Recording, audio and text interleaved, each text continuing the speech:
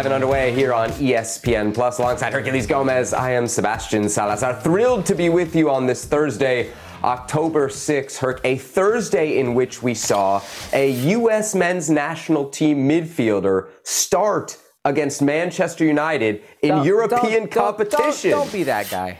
Don't be that guy. It's a special day for Mixed Discarud. Why are you hating? He's your former teammate, isn't he? We were in a camp or two together, yeah. Yeah. Great hair. All right, got 72 minutes and the start for his team, Omonia, in their 3-2 loss against Manchester United. Enough on Mixed Discarud. We got plenty else to come on this edition of Futbol Americas. Derek Ray is going to join us. We're going to preview their Klassiker, Bayern Munich against Borussia Dortmund. Derek's also going to help us dive in on a couple Americans doing their thing in the Bundesliga. After that, Jen Carson is going to join us. She's the producer of the E60 that everybody's talking about all around the soccer world. Of course, truth be told, the story of the 2021 NWSL season. We'll talk about that with her. We'll also have the latest as the fallout continues from the Sally Yates investigation. We do, fortunately, Herc, have some games to discuss. We got Liga MX playoffs. We've got the U.S. women against England, and we've got Decision Day coming up in Major League Soccer. So we will make our prognostications for all of that. But let's start with the new Leagues Cup format. How about that, Herc? The new Leagues Cup format announced on Thursday. This is for next year, of course. All 47 teams between Major League Soccer and Liga MX will participate. We have dates now, July 21st through August 19th. The marketing monsters are out. They're, of course, calling it a World Cup-style tournament. Yes. 47 teams in the group phase. They're going to trim it down to 32. It'll be knockout from there. The league champions will go directly into the knockout rounds, but perhaps most importantly, we have confirmation that all 77 games will be played in the U.S. and Canada. 0 games in Mexico. Herc, are you cool with it? I'm cool with it. But if you're a Mexico fan or a Mexican club fan, you should not be cool with it. You should be infuriated. There are juego moleros, and I understand those, and you understand about making money, and then there is this. This is not a juego molero. Up for grabs money, which can help your club, but also spots in the Conca Champions tournament.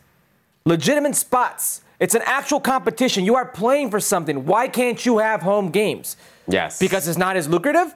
Because the bottom dollar doesn't end or start in Mexico? Because if they could, they would have every single game, not just Mexican soccer. I'm talking about Liga MX. I'm talking about the Mexican national. If they could, they would. They would have every single game in the U.S. This is why they are doing it. They want your money, but they don't want you to have those games. To your point about the Mexican fan, that's really who you feel kind of bad for here, right? Because they've already exported the national team. Yep. They've already taken the national team to the United States. Now they're taking the league, and it's literally going to stop. So I know that nobody north of the borders may be thinking of that, but if you're Liga MX, eventually you do have to worry about your domestic fans, right? You do have to fill stadiums. That is, I think, somewhat important. I think the point that you raised is very important. You know, the tournament loses some of its, I don't know, what's the right word, kind of legitimacy, like competitive legitimacy if you're not playing at home, especially if the point is to see truly who's the best between Major League Soccer and Liga MX, right? You can't pretend to be better than somebody if you can't go down into their home and beat them, which is what Liga MX for the longest time did in CONCACAF Champions League. To further the point about, competitive honesty, we're handing out CONCACAF Champions League spots based on this. So I think what we're going to see is we're going to see a flood of MLS teams probably benefiting from this and maybe taking over the Champions League. I was interested to hear your reaction, Eric. You didn't seem like you were that bothered by it. I'm bothered by it because I like a fair competitive tournament. You also, of course, work in the world of ESPN Deportes. What was the reaction on that side to the fact that there won't be any games in Mexico? Yeah, they're categorizing it as a juego molero, which I understand, but they're losing what's up for grabs. And the moment you have something up for grabs and you do this, what you're saying is you don't matter.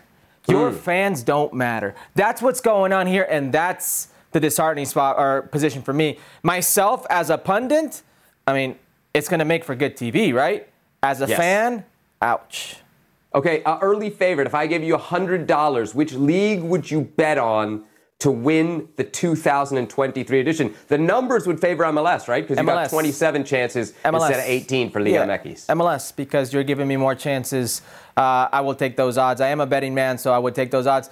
That format with no Mexico is this edition. There could be future editions where Mexico comes into play. Okay. But I will tell you this, Seb. If it's a resounding success when it comes to the gates, I doubt that's going to happen. Yeah, and based on what we've seen in the Leagues Cup showcases so far this year, very little reason to doubt that it won't be a resounding success at the gate, as you say. That's the Leagues Cup. What about, Herc, the Champions League, which, of course, is underway this week across Europe. Chelsea beating AC Milan 3-0 on Wednesday in London. It was Chelsea's first European win under Graham Potter, but it did not feature Christian Pulisic, not even in a cameo role. The American international on the bench is an unused stub. So far, a grand total of 12 minutes played for Pulisic in his first 3 games under Potter. Herc, U.S. fans were freaking out about this. Is it something, nothing, or everything? It's something. It can't be nothing because those are 2 games. Comprométete. Let me tell you why. It can't be nothing because those are 2 games and you've not played much, and it's a new coach. It can't be everything because your team's up 3-0 in like the 70-something minute, and then you're thinking, well, I don't really need to come in. The offensive players don't need to come in. You're up 3-0. But guess who does come on? It's Kai Havertz. It's Conor Gallagher. It's Armando Broja. These players are coming on, all offensive players. So that's got to open your eyes if you're Christian Pulisic. That has to terrify you if you're Christian Pulisic. That also has to infuriate you if you're Christian Pulisic. Because now it's Frank Lampard. Now it's Thomas Tuchel. And now you have Graham Potter.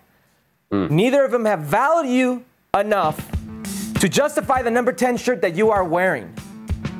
Heading into a World Cup, you should be freaked out and you should do everything in your power to change that. And I'm not talking about knocking on that door, screaming, yelling, asking to be let go or transfer, because that's out the window right now. That's not going to change. Your position is not going to change from now into the World Cup.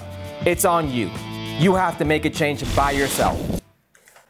It's getting close to everything, if it's not everything just yet. I'll give us a few more days. They got Wolves on Saturday. Let's see what happens in that game, because I'll buy your logic for a second, right? Hey, the game was over. Maybe you're saving him for the weekend, but then, we better see him on the weekend, and I don't want 6 minutes at the end of the game. I want half an hour or heaven forbid, maybe even a start for Christian Pulisic, right? That's really what he needs, because bottom line, Herc, is we're running out of time. We can say, it's not that big a deal. It's not everything. For Christian Pulisic in the World Cup, it is everything. Look at it. It's October 6th right now. In a month and 3 days, the U.S. is going to be naming its roster. We're not running out of time. Christian Pulisic is running out of time. Those are 3 coaches now who have not valued the number 10, the guy who wears the number 10 jersey, a team that spent over $70 million for him. This is about as good as it's going to get right now in Christian Pulisic's career if he doesn't change something, if he doesn't change the way that coaches perceive him. Yeah, Graham Potter has kind of gone with 3 different starting attacking formations. So he's proving that he's willing to change things up, move things around a little bit at least. There's not huge changes in there. Not one of those starting lineups has featured Christian Pulisic. That's your real concern. Kind of overshadowed in all this, Herc. Serginho Dest started and got 90 minutes for AC Milan. Christian Pulisic, no matter how little he plays, is not going to lose his starting spot. I think Serginho Dest, at least there's a chance he could lose his starting spot. So those 90 minutes for me were huge for Serginho Dest, even if it didn't go all that well for AC Milan, who played terribly. I think Pulisic has a better chance of losing his starting spot than Serginho Dest on the U.S. men's national team. Yeah. You think Christian Pulisic has a better shot at losing his starting spot with the U.S. than Serginho Dest? Have you seen the outside back options? Absolutely. You have no faith in DeAndre Yedlin, Cannon, Joe Scally? Why are you the way you are? Okay, there are more options at the winger position for Christian Pulisic to maybe take a seat if he's having a bad day. There are 0 options on either backside right now if it's not Anthony Robinson or Serginho Dest. You heard it here first on Futbol Americas. Herculez Gomez wants Christian Pulisic benched for the World Cup. Elsewhere in the Champions League. Why are you the way you are? During the midweek, Herc. Napoli and Ajax squared off in Group A. And Napoli, with Chucky Lozano in the starting lineup, absolutely destroyed Ajax by a final score of 6-1. As I mentioned, Chucky started. So did Edson Alvarez. They both played the full 90 minutes. Crazy game, actually. Ajax scored first in the 9th minute. Napoli picks up 3 big points. They're first in their group in Champions League. They're first in Serie A. What a moment. Herc, which Mexican international saw his stock move more in this L3 Champions League showdown. So that could be positive or negative, right? Mm-hmm. I mean, by no means that Edson Alvarez or Ajax having a positive performance. But the easy answer here and the right answer, the correct answer is Chucky Lozano. Chucky Lozano was coming off 5 straight games being used as a substitute. To get his first start and to go 90 minutes for Spalletti was something important because Napoli is flying. They are a machine right now, whether it's Serie A or whether it's the Champions League. So the chances, the opportunities for Chucky Lozano are going to be few and far between. He played 90 minutes, no assist, unlucky because he maybe should have had 1 or 2. But this is a start. This is really what you need to do if you're Chucky Lozano because that playing time has been limited. And we keep talking about the World Cup, but every single player that has an opportunity to go to the World Cup will be highlighting the World Cup. Will be doing everything in their power to make sure their performances go in line with the World Cup. Hey, what did you think about our production meeting today when the production team came out with this anti-Chucky rhetoric? Everybody was excited to point out that he didn't have a goal or an assist, despite the fact that Napoli scored 6 and he did play the 90 minutes. I'll agree with him to a point. There is a drop in productivity. This guy used to get goals and assists for fun. He's got 1 assist across all competitions this year, Herc. He's not the same player that he was, but there is signs of progress, right? It's not just this performance, this start. It's also the goal against Peru. Like there's signs of life for Chucky Lozano, which is more than you can say for pretty much everybody else in the Mexican attack. That goal, that sign of life that you're talking about, signal, it was the first goal in 8 months for Chucky Lozano with the Mexican national team, but it's a start. And listen, Chucky Lozano, if anything, is emotional. He is passionate. So to catch fire, to catch that buena racha, it just takes one. Hopefully this can be the start of something. But Edson on the other side, I mean, my man's 24, turning 25 right now. He's looking for that big money move. You're getting thrust on that platform, the world to see. And if you're going to go to a big team like Chelsea or a big team, a Class A type of team, those teams want to know you could be the man at the center of the midfield. I don't know if you're going to get that out of Edson Alvarez when your job is to protect the back line and it was shambles in the back. That they got thumped by 6. It could have been easily 8 or 9. It's not a good look for Edson. I don't think it's all on him. But he's easily Mexico's best performer of the last year. So when your best performer all of a sudden now is maybe struggling because we saw Mexican national team and what didn't happen this last window, it's not a good sign going into the World Cup. Yeah, you use the word best performer. What if we put it this way? Do you think Edson right now is the Mexican player with the highest expectations for the World Cup, under the most pressure? Like, there are other guys that might be, like, if you want to say a Chucky or a Raul, that might be like bigger names, but all those guys have an asterisk. We don't really expect them to do great things. Edson, based on where he's playing, how consistently he's playing, the transfer rumors that you talk about, the big clubs that he's linked to, I think in terms of like the Mexican press, the Mexican public, they're looking at Edson as the guy. He has to have a good World Cup. Yeah, he singled that as the only Class A player. Class A is when you can play in that high-level Champions League, when you play for a Chelsea, a Real Madrid, when you play for a Barcelona, when you play for these big clubs around the world, that is Class A. He's Mexico's only Class A player, labeled by pretty much the Mexican press. Unfortunately, I think that player with all the responsibility that everybody's going to be looking at is Memo Ochoa, and that is very telling for the Mexican national team heading into the World Cup. All right, our good friend Derek Ray is going to join us in just a little bit. But before we hear from Derek, let's quickly cover some big news out of Liga MX. Herc Pumas have parted ways with their manager, Andres Lilini. This just months after he had him in the CONCACAF Champions League final, where they lost to the Seattle Sounders, and less than 2 years after he had him in a Liga MX final, where they lost against Leon. Herc, there are reports that Dani Alves is behind Lilini's departure. What do you make of it? All right, the report is that they forced Dani Alves down his throat and he had to play, okay? If that is true, and Andres Lilini was let go because of the results, this is on Andres Lilini. As a coach, you can't have somebody condition. You can't have the board condition who plays and who doesn't play. You leave, you do what's right, you accept the consequences for having your hand forced. You should never do that as a coach. That said, Andres Lilini, his very first season, second place, they made the final, ended up losing to Leon. Another final where they lost to the Seattle Sounders, the only Mexican club ever to lose a CCL final to an MLS team. If we look at the other tournaments, 15th place, 11th place, 11th place, 16th place this season. 4 out of the 5 seasons, 11th or worse. Andres Lilini is the reason Andres Lilini is no longer with Pumas. Yeah, one of those trophies. If he would have won one of those finals, I feel like maybe this could have lasted a little bit longer. It's disappointing because I want to give Pumas credit for trying with Dani Alves, but I hate the idea that they found a coach who had given, look, in Liga MX times, he was hired in the summer of 2020. That's like decades of stability, especially at a place like Pumas. So I think there was a lot that Lilini did well. Like he always had Pumas, for me, overachieving for their talent level. There's the value there, and you kind of let that all go out the window for a guy in Dani Alves who, let's be honest, is going to be there, another 6 months? He's going to cost you a lot of money.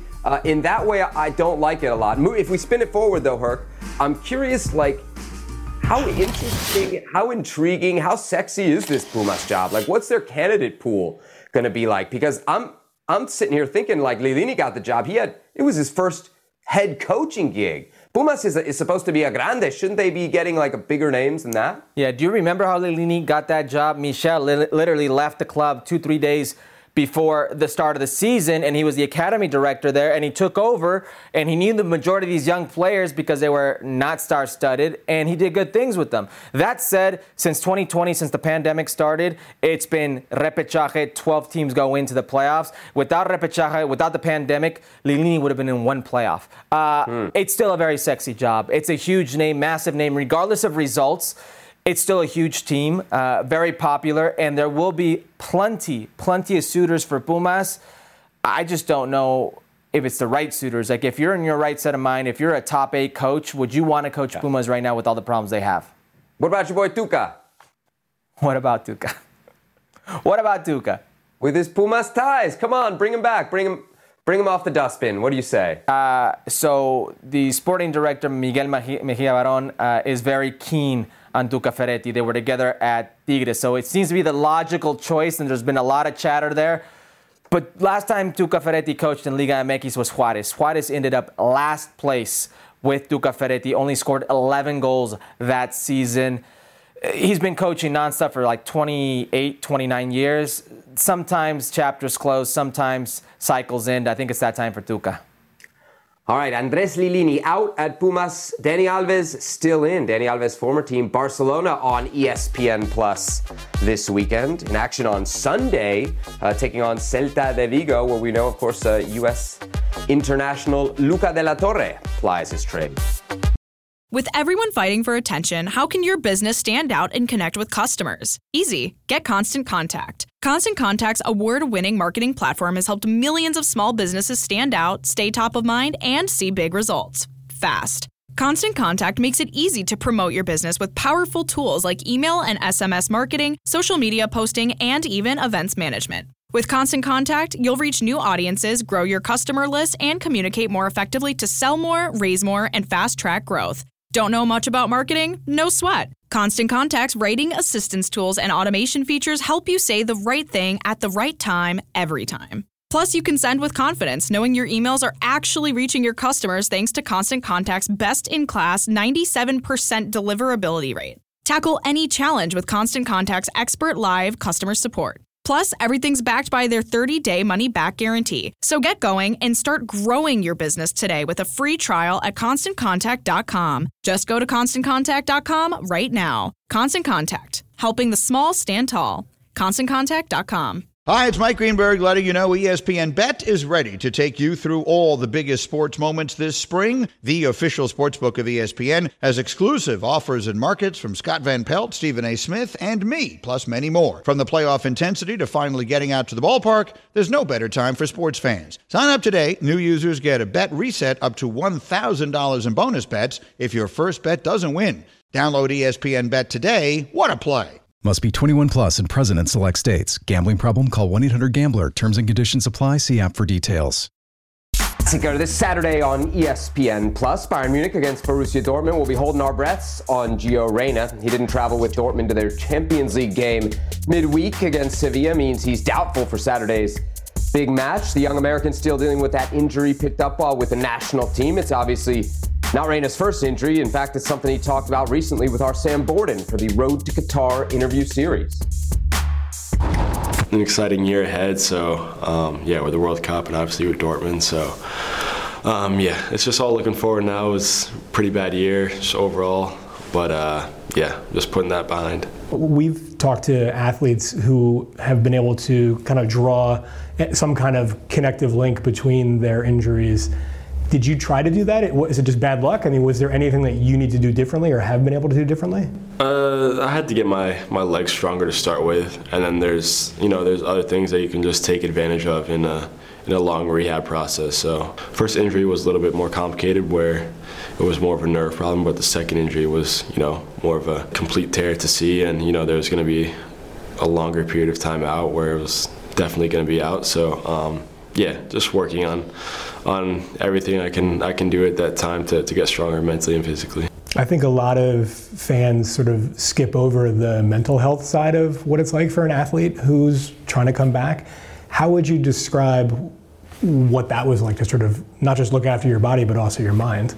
Yeah, I had some really tough days, some really, not want to do anything, kind of just sit in my room all day and, not want to go outside, not in the mood to talk to my family, not in the mood to talk to my friends. So, you gotta try to find ways to take the positives and, the little victories in a rehab process. I guess once the kind of first wind of that initial anger comes, then you can look towards little victories and you see progress, and, you start to put goals down and, really start to see the light at the end of the tunnel, and then it starts to get a little bit easier.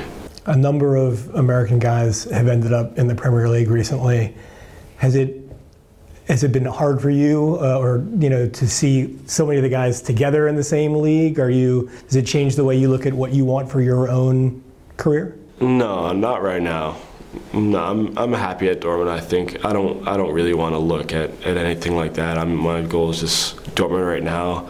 Obviously, Dortmund's one of the best teams in the world. It's a top club with a great team and great players. So it's obviously a really good league in the Bundesliga too. But obviously the Premier League is a very good league. So I'm just happy to see all Americans doing well wherever they are. All right, if you've been paying attention, Futbol America is now 3 days a week here on ESPN+. One of those editions of the show, you can catch those Road to Qatar interviews with Sam Borden. We have this incredible stats and information group, and we have them bring us sad statistics like this. Gio Reyna's playing time obviously cut short both for club and national team because of those injuries. Time now to welcome into the show Derek Ray. He's actually going to be calling Der Klassiker this weekend on ESPN+. Bayern Munich against Borussia Dortmund. I know that's a big treat for you, Derek. Welcome back to the show. Great to have you with us. Great to be on with both of you. As always, it is a big treat. It is the most high-profile fixture in the Bundesliga from a world audience point of view. And it's always a drama in of itself. You never quite know what's going to happen. Okay, people will say, yes, Bayern have won this fixture 7 times in a row, but there are individual incidents that no doubt we'll be talking about for weeks and maybe months to come. And we'll see whether Gio Reyna is part of the story this time. All right, let's focus in on Gio Reyna, because I'm curious, Derek, you always very much know what's going on in the German press. I wonder what's been the reaction in Germany, not to just to Gio Reyna's continued injury issues, but to the fact that he went away with the national team, started 2 games, and then came back to Dortmund injured. I'm sure that hasn't gone over well. There wasn't actually too much made of it. There were 1 or 2 reports, certainly from the people who focus on Dortmund week in, week out. Maybe 1 or 2 people were bemused that he played as much as he did, but I think it was to be expected that he would play. Of course, disappointing that he came back injured, but at the same time, there's a realization at Borussia Dortmund that this is a balance and that they are not going to be silly and have not been silly about rushing him back. We've seen that throughout the season so far. They see Gio Reyna as a long-term part of their future, not a quick fix. And they have other options in the attacking midfield positions, of course, but they would like to have Gio Reyna playing more than he has done. But at the same time, nobody wants a repeat of what happened to the poor guy last season. Gio Reyna will be 20 heading into the World Cup. 20 years old. His contract goes from now until 2025. How much of an important of a year is this? This is a make or break year for Gio Reyna, Derek. I'm not sure it's make or break, Herc, but I get where you're coming from. It's certainly a very important one, and he's going to be feeling, I want that World Cup. This is my showcase. I've gone through purgatory, if you like, over the course of the last year, and I'm due a break. And it's interesting to hear him talk in that interview about wanting to basically shut himself off. I was in the same pizzeria as him quite recently after one of the games, and he didn't want to shut himself off there. He was with friends and other admirers and was enjoying himself. But of course, there is this balance, and it is a bit of a balance between euphoria on the one hand that he's been fit again, not fit for the whole season, but also a balance between that and caution because of what happened last term. I always wonder, Derek, how do you get those scoops? Now we know it's all about where you eat. Always finding the right slice of pizza pie. On the other side of the Klassiker, of course, we have Bayern Munich and Alphonso Davies. Just how big of a role does he play for this team, and what kind of role do you see him playing on Saturday against Dortmund? He plays a huge role for Bayern nowadays. And Julian Nagelsmann, the coach, was talking about him just the other day and actually talking about how together they've devised, if you like, a new interpretation of left back. Now, Bayern have been playing with a back four, and you think about a left back being somebody who goes up and down the touchline. And Davies can do that, but he's also been cutting more into the middle. And that's by design as far as Julian Nagelsmann is concerned. Look out for that in the game against Borussia Dortmund. The other thing to say about Davies is, and a lot of people don't like to focus on it, but it is a fact, he's the joint fastest player in the Bundesliga. So when you have that raw pace, then you're going to strike fear in opponents. And so he is right there in terms of the pace factor, but he's got the skill factor as well. And the thing that you look at about Davies is that he keeps improving. He had that setback at the beginning of the year after contracting COVID, but he stuck to his task, and Bayern are delighted to have him on board. Slow start for Bayern, no doubt, but a fast start for Jordan Pefok in Union Berlin. It has everybody taking notice except Greg Berhalter. So what's been the perception in Germany, especially the Bundesliga, with Jordan Pefok being left off the U.S. roster? Well, I think most people who realised that he wasn't in the squad were taken by surprise, because it stands to reason when you have somebody who's come into the Bundesliga from Swiss football and has taken the league by storm so far, you would assume that player would be in his national team squad, but he wasn't. And actually, his striking partner, Geraldo Becker, also wasn't playing national team football. So you had the best striking partnership on current form in the Bundesliga recently during the international period, and the two players kicking their heels with Union on the training ground. So I think people who study these things would imagine that a player like Jordan would eventually be in the US national team squad. I'll tell you what one of my colleagues said, Bjarne Goldbeck, who used to play in the Bundesliga, former Danish international, and he said after one of the recent Union games, looking at Jordan, I could imagine him fitting in with Bayern in the old Lewandowski role. Wow. Now, again, some people will say that is overstating the case, but you understand where he's coming from. A centre forward is what Bayern actually have lacked, a true centre forward, and there's somebody who's doing it for Union. So there's still time for him between now and the World Cup. I would imagine if he keeps on performing, he didn't, by the way, at the weekend against Eintracht. They were all disappointing for Union, but if he does keep performing, he's got to be going to Qatar. Jordan Pefok, the next Robert Lewandowski. I can see the headlines now. I love stuff like that. All right, one more thing, Derek, here before we let you go. Mönchengladbach, they got crushed over the weekend, 5-1. Is that result and the fallout of that result going to end up costing Joe Scally his starting job? Well, it's funny you ask, Seb, because I tweeted about this just a few hours ago, and I got a bit of pushback from some US national team fans on it. What I was saying was that after a horror show, which is what it was for Gladbach and for Scally personally, after a horror show, there will be changes. And the problem for Scally is, as well as he's done, and he has done well to start every single match at right back, he has fierce competition in the person of Stefan Leiner, who's an established Austrian international, who's been a little bit cheesed off, let's say, that he hasn't been playing so far this season, that the young American Scally has taken his place. So this is now going to be the opportunity, you would think, for Lainer. Scally has, if you like, given him that opportunity. Not just Joe Scally in the last game. There were many who struggled, but I think it is pretty logical, and certainly my sources in Mönchengladbach tell me that it's pretty likely that we'll see a change at right back. Ironically, for the biggest Gladbach game of the season, which is always the derby, das Rheinische Derby against Köln. So we'll see what happens with Scally. He's done well, take nothing away from him, but it does go with the territory as a young player against seasoned professionals that sometimes you have to sit one out. Yeah, a little bit different than last year. He held on to that starting job till he got COVID, and eventually they beat Bayern Munich without him. Then he kind of was out of the starting lineup from then on out. Here it seems like form might indeed cost him the job. All right, there he is, Derek Ray, calling Bayern Munich against Borussia Dortmund this weekend. Derek, enjoy it. We're pumped to hear your call on Der Klassiker as always. Thank you, guys. Great to be on with you.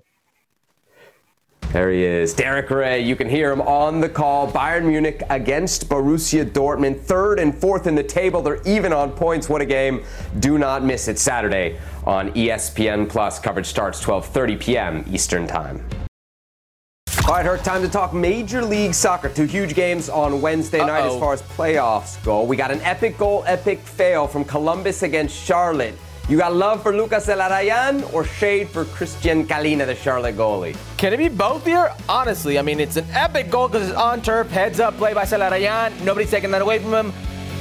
But Christian Kalina, I mean, this could be the goal that literally cost you playoffs if you're Charlotte. You cannot get beat from there. That's why it's probably epic fail, right? You kind of gave away the highlight, but we'll get to it itself because the game itself was big. It was actually a game that was postponed, remember? Yep. They had to start this one right around the quarter-hour mark. Charlotte needed a win to keep their playoff hopes alive, but they fell behind early. Herc never really recovered. No, never really recovered. Though the final minutes gave you a lot to think about. Honestly, another 2 minutes they would have won this game, but that's not the way football is played. Unfortunate because the crowd was electric. I mean, I saw the production crew texting about this in the group chat, turned it on, and all of a sudden I found myself immersed in the second half. Ridiculous finish. Another late giveaway by Columbus. Look at that. Yeah, Andre Shinyashiki there to make it 2-2 late. Charlotte out of the playoffs. The crew miss out on a chance to clinch. Elsewhere in the Eastern Conference, massive Florida derby, Inter Miami and Orlando. And how about this? Miami in the first minute, Leonardo Campana. Listen, I'm not saying, I'm just saying. One of the hottest teams right now in Major League Soccer is in South Florida. One of the hottest goal scorers in Major League Soccer has a bald head. This team in a must-win game for Orlando put 4 on them. Literally stripped them down. Do it, the gritty. Beat down. Miami and Orlando both fighting for the playoffs. Inter Miami clinches a spot in the postseason. Orlando still with some work to do. Lots of hate on this show for Phil Neville and company, but they are going to the postseason. There's the deal in the East. We got 3 teams still alive, only 2 spots, Cincy, Columbus, and Orlando.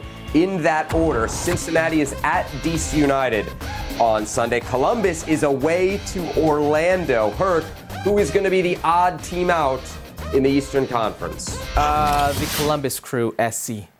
You see what I did there? SC. I can't trust this Caleb Porter team.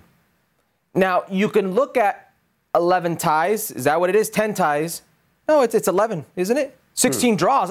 You could look at 16 draws and say, well, it's a team that doesn't lose games. But look at how they're drawing. Look at how they're losing points. They set a season record for points lost after regulation time. 11! The Columbus Crew, 11 points lost this season. Think about where those points could put them. Think about the different type of energy this Columbus Crew team could have going into the playoffs. In a game against Inter, where you knew you had to manage at least a result. And I'm talking about a draw because it seems very easy for you to draw. You should have came out to win. And you let them draw. You let them come right back into you. You let them come right back into the game. I am holding firm that if this game was another 2 minutes, Columbus would have lost. I can't trust a team that now has to go into Orlando and get a tie. Win or tie, and they're in. When Orlando's got their backs against the wall after that abysmal performance, and I believe Columbus's win record away from home is only 3 wins. I'm going with Orlando on this one, which would mean that Columbus is the odd man out here. Yeah. I mentioned Cincinnati is away to DC United. I think you figure Cincinnati is going to roll them. That means they'll be in. Although, what a story it would be if the team that currently has the wooden spoon keeps the reigning wooden spoon winners out of the postseason. As far as just like a one-off game, Herc, and not trusting Columbus, I also have a lot of faith in Orlando in a one-off game at home based on our experience there in the Open Cup. On top of that, it's Orlando in October. And I know a lot of people think you don't want to go down to Orlando or Houston in the summer. And you don't. It is very hot there.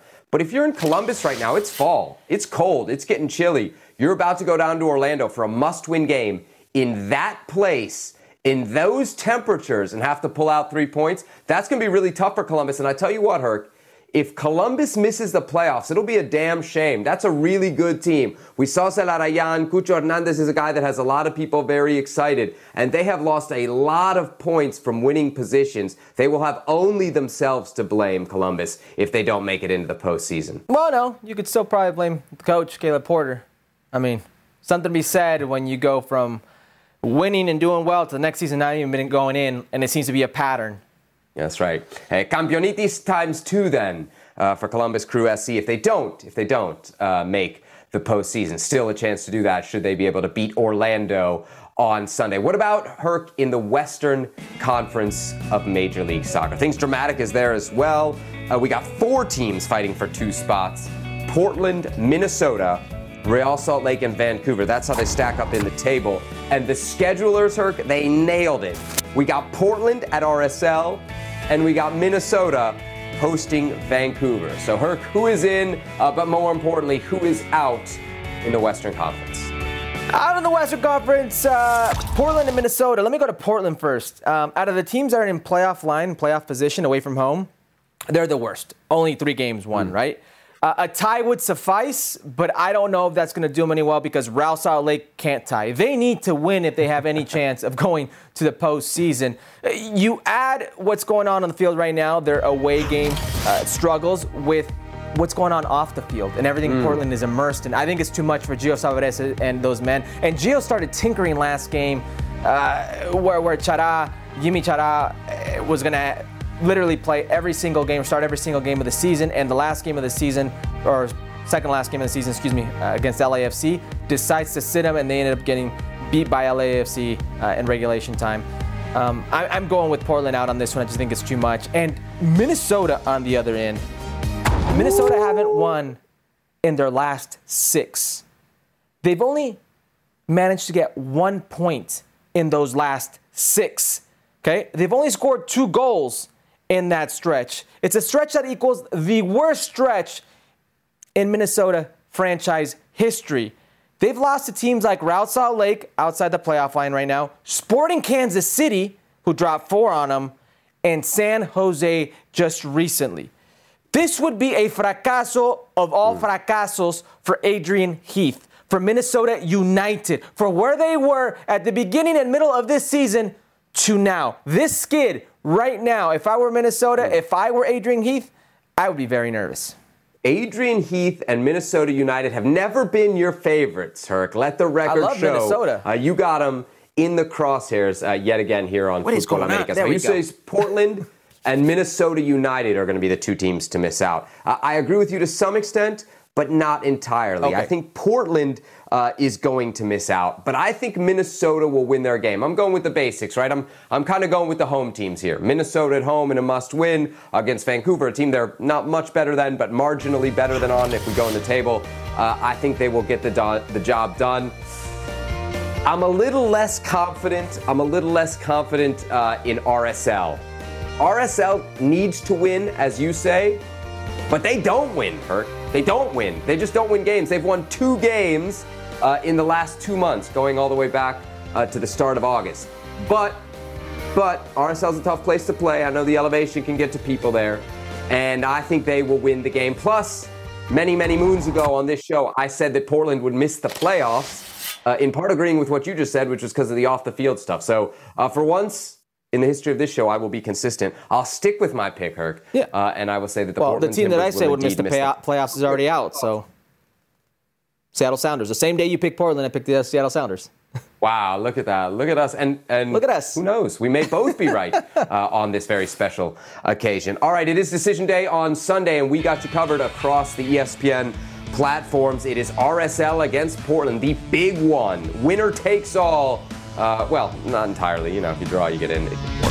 5 p.m. Eastern time, our coverage starts. And then we're going to have decision day coverage of everything that's happening. Of course, we'll cover what happened in the Eastern Conference earlier in the afternoon, but also everything happening live in the Western Conference, those 2 huge games, Portland RSL, Minnesota Vancouver on ESPN Deportes decision day coverage. Do not miss it. All right, we got more fallout from the Sally Yates investigation. Herc, the Chicago Red Stars Board of Directors has voted to remove Arnim Whistler, the team's owner, as chairman of the board. In a statement, the club saying it will, quote, codify his removal from any further participation with either club or board operations, end quote. On Tuesday, Whistler announced he would remove himself from the NWSL Board of Directors. According to the Sally Yates report, Whistler repeatedly dismissed allegations against his head coach at the time with the Chicago Red Stars, Rory Dames. Now, that's not all the fallout. There's more. Calvin Wilkinson, longtime president of soccer for both the Portland Timbers and Portland Thorns, has been fired, as has president of business Mike Golub, after both men were named in the Sally Yates investigation. According to the investigation, Wilkinson played a key role in helping conceal allegations against Paul Riley. There is, of course, reaction to this from all over. Let's hear from a couple national teamers, Becky Sauerbrunn and Megan Rapinoe. The players are not doing well. We are horrified and heartbroken and frustrated and exhausted and really, really angry. We are angry that it took a third-party investigation. We are angry that it took an article in The Athletic and The Washington Post and numerous others. We're angry that it took over 200 people sharing their trauma to get to this point right now. And we are angry that it took Mana and Sinead and Aaron and Kaya and Alex and Kristen and Sam to repeatedly ask people in authority to take their abuse and their concerns seriously. And I think for so long, this has always fallen on the player to demand change. And that is because the people in authority and decision-making positions have repeatedly failed to protect us, and they have failed to hold themselves and each other accountable. And what and who are you actually protecting, and what values are you upholding? You have failed in your stewardship. And it's my opinion that every owner and executive and U.S. soccer official who has repeatedly failed the players and failed to protect the players, who have hidden behind legalities and have not participated fully in these investigations, should be gone. I mean, I think it's essential, obviously. Those people are in positions that have responsibilities, and they didn't fulfill those responsibilities. They didn't protect the players at all amidst year after year after year. I feel like it's just like impossible to overstate that every single year someone said something about multiple coaches in the league and about multiple different environments. So if, year after year after year, you cannot perform your duties. I know I wouldn't be in my position if I couldn't perform my duties year after year, much less practice after practice, likely. So it's just, and obviously the horrific consequences that come with them not performing those duties, putting players at risk, putting future players at risk. Obviously, Paul went on and coached, a ton of different players, and kept doing the exact same thing. So it's just unacceptable. Like, you don't get to, it's a privilege to, be in a position around sports or be in one of those, positions, or to play, sport. And it's not something that just lasts forever if you don't, appreciate it. 10 seconds on the clock. How many things can you name that are always growing? Your relationships, your skills, your customer base. How about businesses on Shopify? Shopify is the global commerce platform that helps you sell at every stage of your business. From the launch your online shop stage, to the first real-life store stage, all the way to the did we just hit a million orders stage. Shopify's there to help you grow. Sign up for a $1 per month trial period at shopify.com/network, all lowercase. Go to shopify.com/network now to grow your business, no matter what stage you're in. Shopify.com/network. Robert Half research indicates 9 out of 10 hiring managers are having difficulty hiring. If you have open roles, chances are you're feeling this too. That's why you need Robert Half.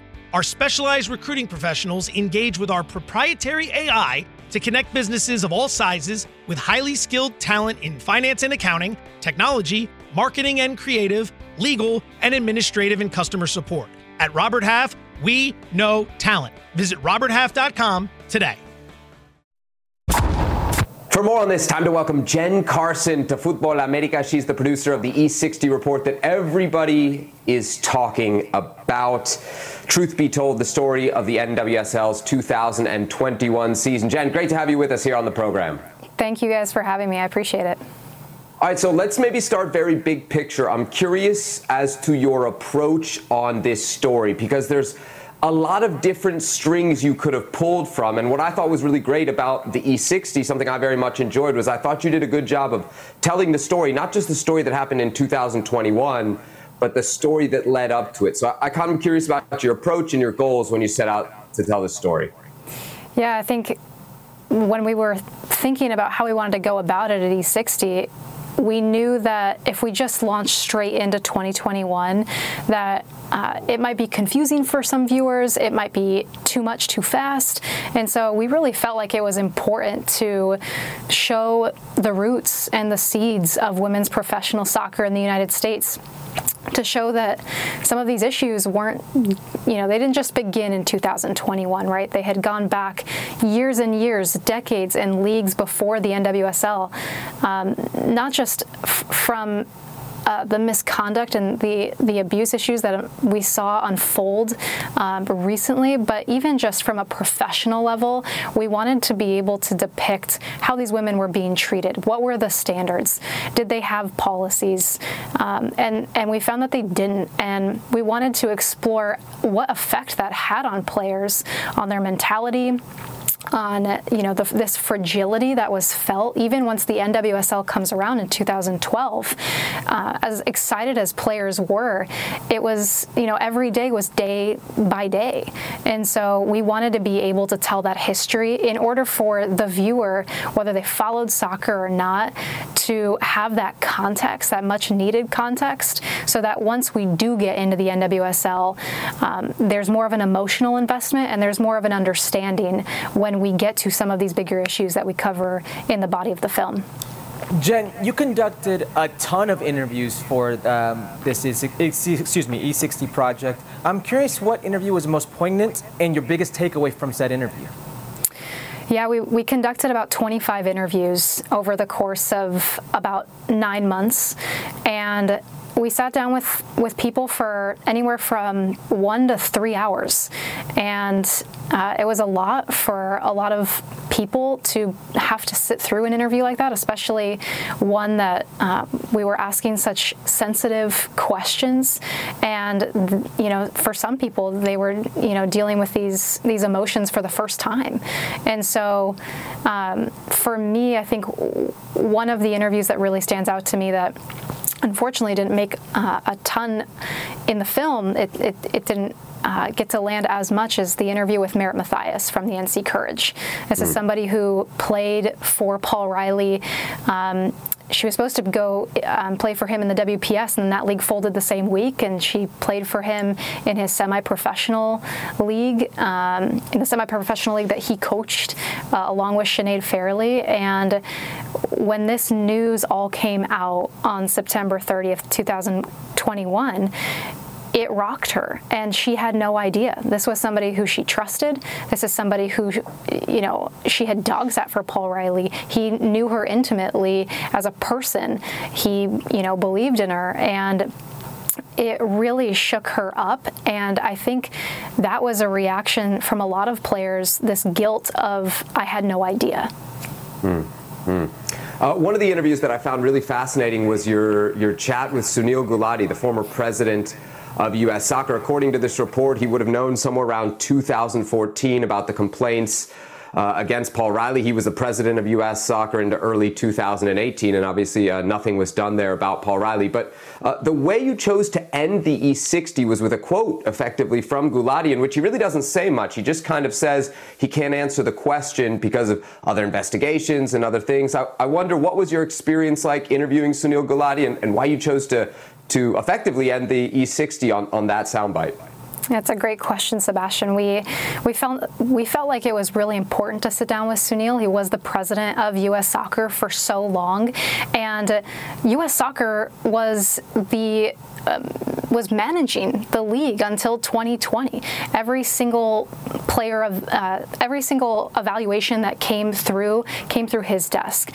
When there were end-of-year surveys by players, they passed through his desk, and so, obviously the Sally Yates report uncovered a lot about what Sunil Gulati actually did know.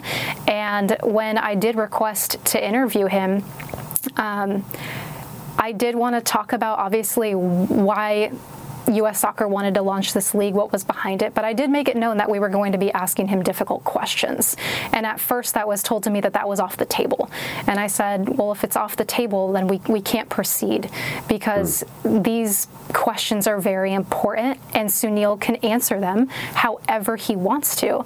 And in the interview with Sunil Gulati, which was about an hour long, with every question that is asked to him about player abuse, about players coming forward to him, if he knew anything, every single answer is either no comment or I can't talk about that because there's an ongoing investigation. So we decided to include one of those answers in the epilogue towards the end of the documentary, when we're getting into the issues about Rory Dames and Kristen Press and how she had reported him to Sunil Gulati on multiple occasions, and to U.S. Soccer on multiple occasions, and that's Rory Dames continued to coach. Nothing was done. We found it to be really important for the viewers to know that we did ask him this, and that this was his response.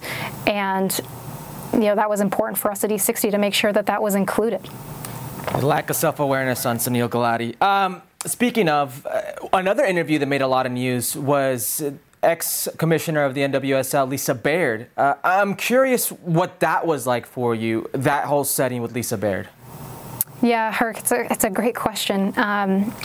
Again, Lisa Baird was somebody who we thought it was pivotal that we sat down with Lisa Baird. This was obviously a story that we found was heartbreaking, but empowering for women, that they took their power back.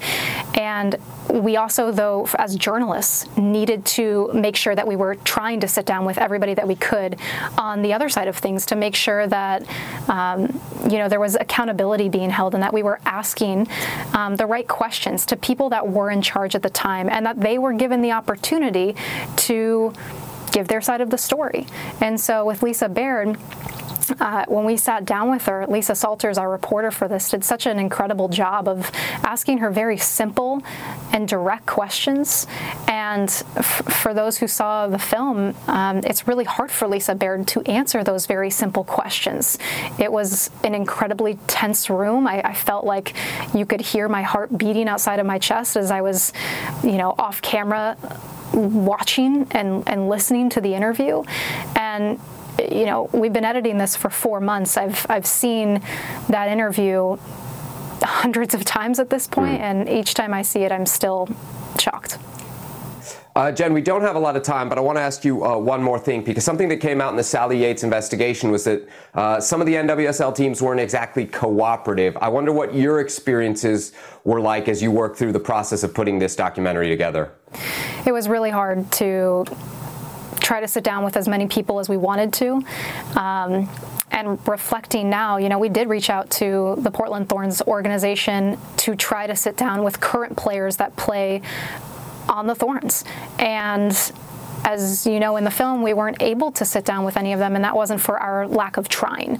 I don't know what happened there. I don't know what transpired, but it wasn't surprising to me to find out that the Thorns had, essentially sort of guarded the players in some way, shape, or form from participating in these investigations and in continuing to try to cover things up and to protect their own reputation. And so it was a difficult thing throughout the filmmaking process to make sure that we were sitting down with current players and players that had a voice and wanted to speak to this. We didn't want to pressure anybody, but that was definitely a challenge as we moved forward in the documenting of this story. All right, well, there it is, the E60 Truth Be Told, available now on ESPN+. Jen Carson, great to have you here with us on Futbol Americas, and great job on this report. Thanks, Jen. Thank you guys so much for having me.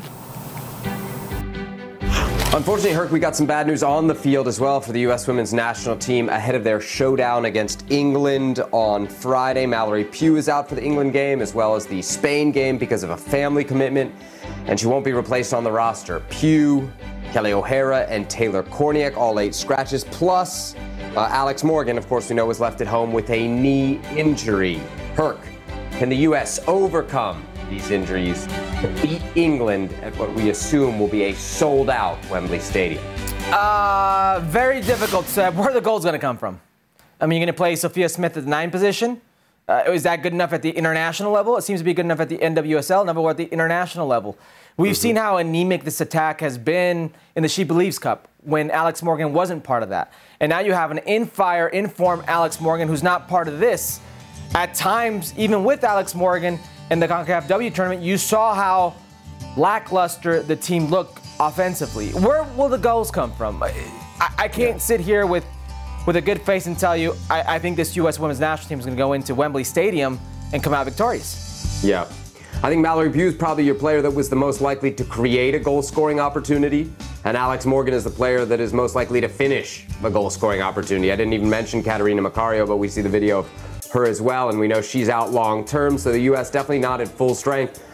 It's hard for me to pick against this U.S. team, Herc. I was looking at the odds. They were doing some weird stuff today, let me tell you this. So I looked at it about, let's say, 2 o'clock Eastern, so a few hours ago.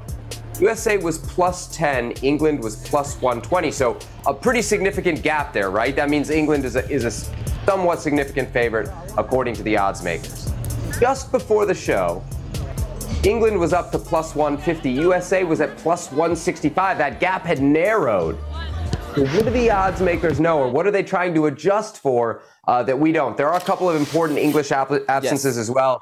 Leah Williamson, their captain, is out. Alicia Russo is out as well. So look, the U.S. always has a fighting chance. I always bet on the U.S. women, and I'm going to bet on them here, Herc. I'm going to bet on them. I'm going to take them at plus 210 or plus 165 or whatever I can get them at. I like your impromptu book it. I will add this. While for many of this current U.S. women's national team, that will be in the starting 11, more likely. It will be a new experience versus England. A lot of those players were there in 2019 in the semifinal when Alex Morgan was lifting the pinky. They'll remember that. Ooh, venganza, a little revenge maybe. Okay, I think one more quick note on this. I think a big factor in who wins could come down to goalie, and I don't know what Vlatko Andonovski is going to do. Because if he goes with Alyssa Nair, that's the player with the experience in these types of situations, which is what you want. But you also want to get Casey Murphy, who's probably your number 2, experience in these types of situations, which she doesn't have.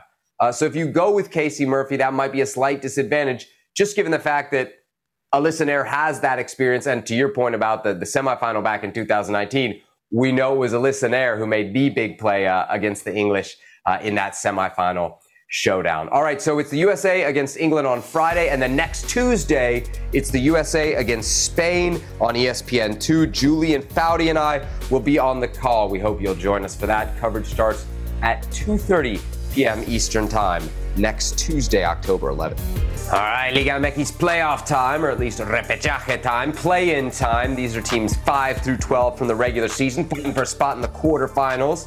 Inside the top 4 on Saturday, we got Tigres hosting Necaxa, Cruz Azul hosting León. On Sunday, Toluca at home against Juárez, and Puebla hosting Las Chivas de Guadalajara. All right, Herc, no more impromptu book it's a real book it here as we get ready for the repechaje rounds. Now, we have a money line pick for each of the 4 games. We also have like a prop bet or a parlay bet that we've picked. We're going to start with the first game, which will be on Saturday. Tigres against Necaxa. Herc, what is your pick here? All right, so I was in charge of the prop bet here, so I went with Total goals, 1.5 under. Okay, that's going to pay you plus 135. There, you see right there, 110, excuse me. The line move, I'm still taking it. Tigres is the best defensive team in the league. The best defensive team in the league. Necaxa, not too shabby. They only gave up 5 more goals than Tigres. When you look at this team, I know the names, Diente Lopez, out on the shelf, André Pierre Gignac, Sebastián Córdoba, there's some sexy names offensively, but the prime players in these games, usually when it comes to Necaxa and Tigres, are the goalkeepers. Nahuel Guzmán, Malagón. The last 4 times they played each other, the last 4 times, you couldn't accumulate more than 4 goals.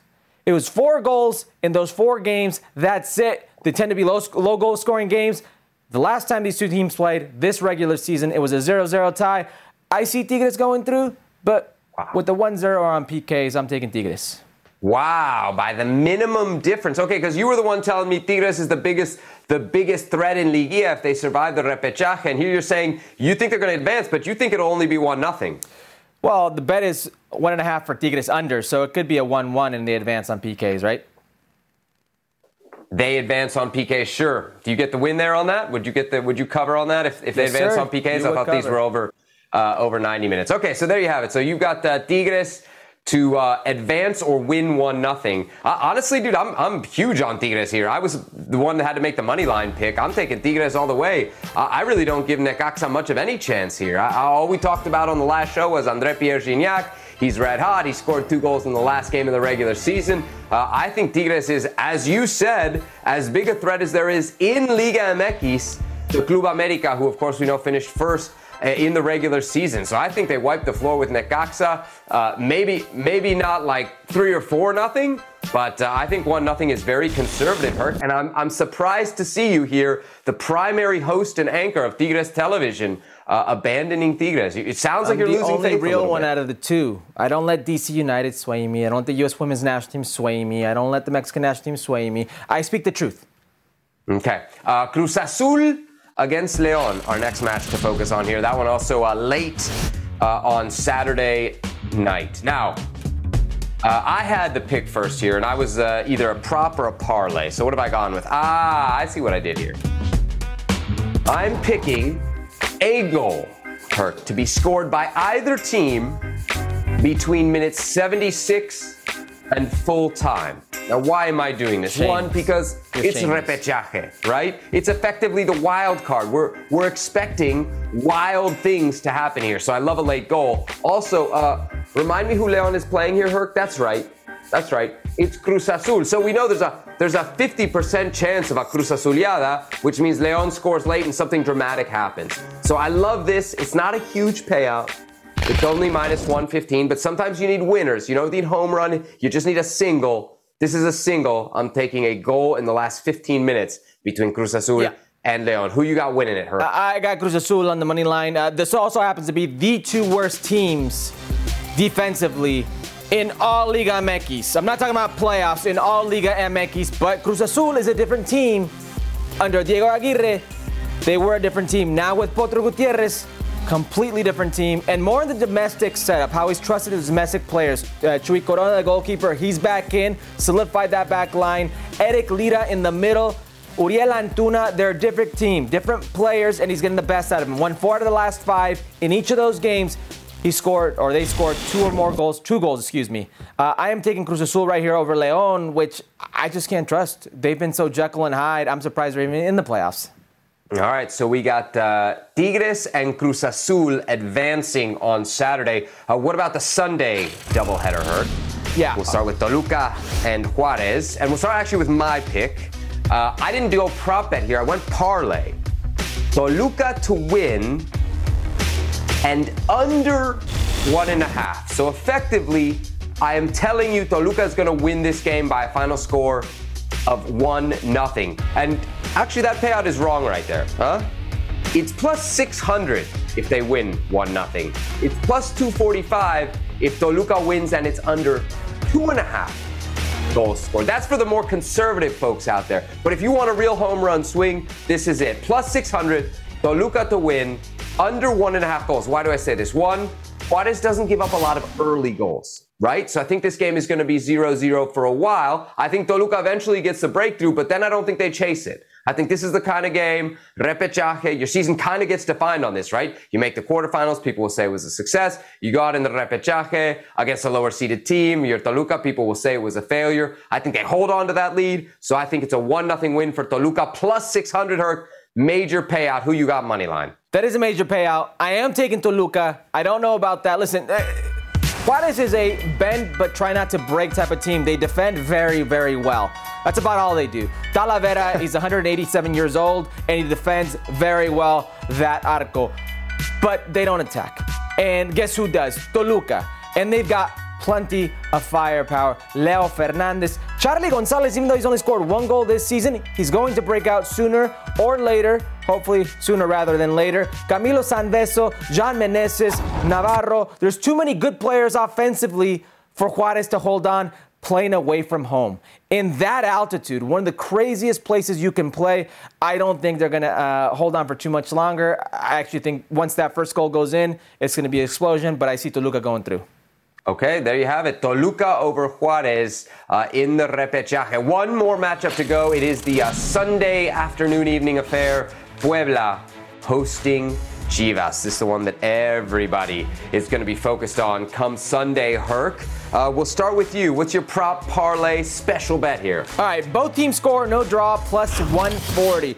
Why both teams score? Because usually Puebla will give you that goal against. And because Chivas, even though they don't have a legit number 9, has been pretty good about scoring their 1 goal. The issue is they've not won in the last 5. Forget the last 3 games. You can add Club America and Cincinnati in there, those friendlies. There's no friendlies. There's no losses, friendly losses if you're a equipo grande, a big team. Losses are losses, and winning is habitual. They've not done that, so they will be desperate and they will get stretched out. I think that's where Puebla takes advantage of that, but they will get their draw. I just don't see this one like the last 2 editions going to penalty kicks, but I see goals. Okay, you see goals. That should be very exciting. You've got both teams to score. You didn't tell us who you think is going to win. Let me tell you who I think is going to win, and then you can respond. My mother would disown me if I picked Chivas on this show. She's, of course, a lifelong Americanista, so I'm not going to pick Chivas. But I also don't believe in Chivas. I haven't believed in them all season. I'm not going to start believing now. I think Puebla is the team to beat in this showdown. They're at home. And Chivas, I just don't have faith, Herc. Do you have any faith in las Chivas Rayadas de Guadalajara? I do not, because Puebla, even though they tie a lot at home, they're a very good team. They only lost 1 game at home, and that was to the best team in the league, Club America. That said, Chivas lose. Not only is Cadena on the chopping block, Ricardo Peláez is as well. A lot of rumors circulating that Ramon Ramirez up on deck to take over that job. This podcast is proud to be supported by Jets Pizza, the #1 pick in Detroit-style pizza. Why? It's simple. Jets is better. With the thickest, crispiest, cheesiest Detroit-style pizza in the country, there's no competition. Right now, get $5 off any 8-corner pizza with code 8SAVE. That's the number 8, S-A-V-E. Go to jetspizza.com to learn more and find a location near you. Again, try Jet's signature 8-corner pizza and get $5 off with code 8SAVE. That's the number 8, S-A-V-E. Jet's Pizza. Better because it has to be. Another day is here, and you're ready for it. What to wear? Check. Breakfast, lunch, and dinner? Check. Planning for what's next and how to save for it? That's where Bank of America can help. For your financial to-dos, Bank of America has experts ready to help get you closer to your goals. Get started at one of our local financial centers or 24/7 in our mobile banking app.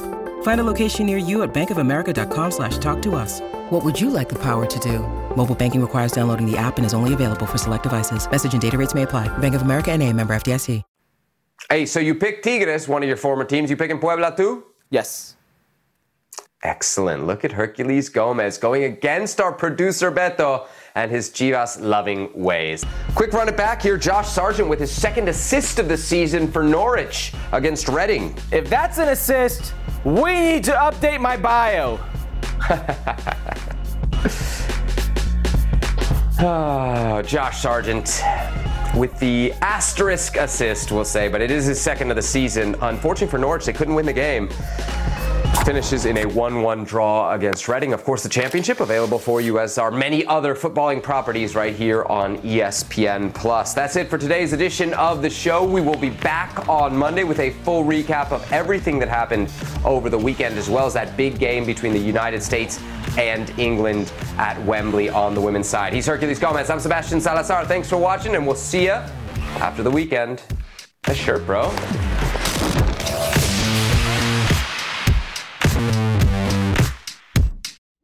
Robert Half research indicates 9 out of 10 hiring managers are having difficulty hiring. If you have open roles, chances are you're feeling this too. That's why you need Robert Half. Our specialized recruiting professionals engage with our proprietary AI to connect businesses of all sizes with highly skilled talent in finance and accounting, technology, marketing and creative, legal, and administrative and customer support. At Robert Half, we know talent. Visit roberthalf.com today.